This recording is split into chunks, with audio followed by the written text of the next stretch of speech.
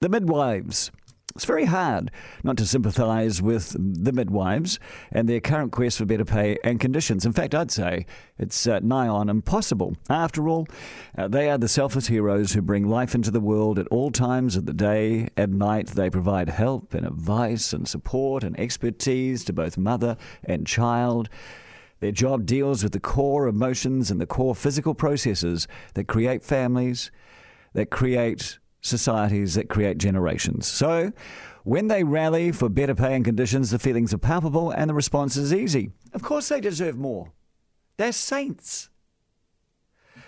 At yesterday's rallies, we were told that midwives are paid between $7.23 and $12 an hour. That shocked many. Many people actually texted me yesterday when they heard that. Isn't that illegal, they said? $7.23. It's below the minimum pay. How can anyone get away with paying that amount of money? It's a crime. It's an outrage. It's shocking.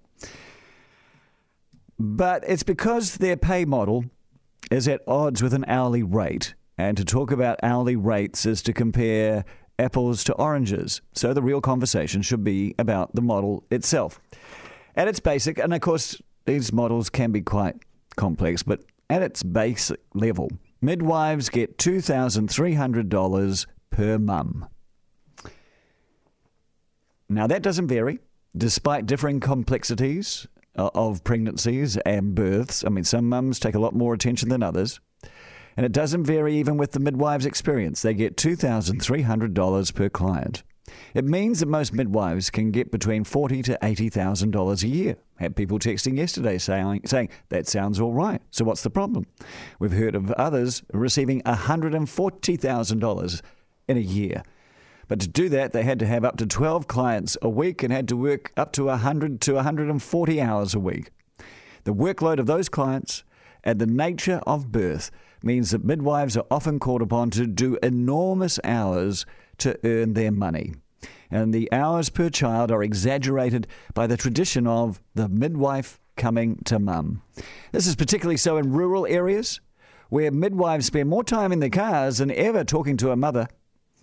Add to that the expense of running the vehicle, and that might answer the question of why a midwife paid $80,000 a year feels so underpaid.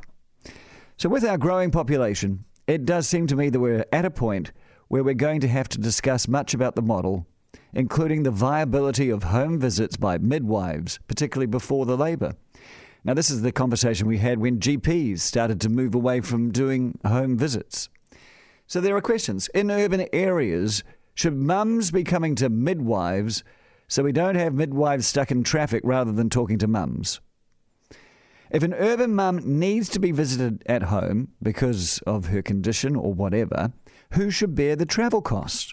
The state or the mum? There is more need for home visits in rural areas where the mums are part of the labouring force of the farm. So here's a question. Should more resource be placed in rural midwives than in urban areas?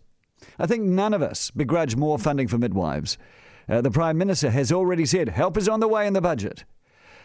But we do need to make sure that the money makes its way to the mums and the midwives and not to having more midwives stuck in cars.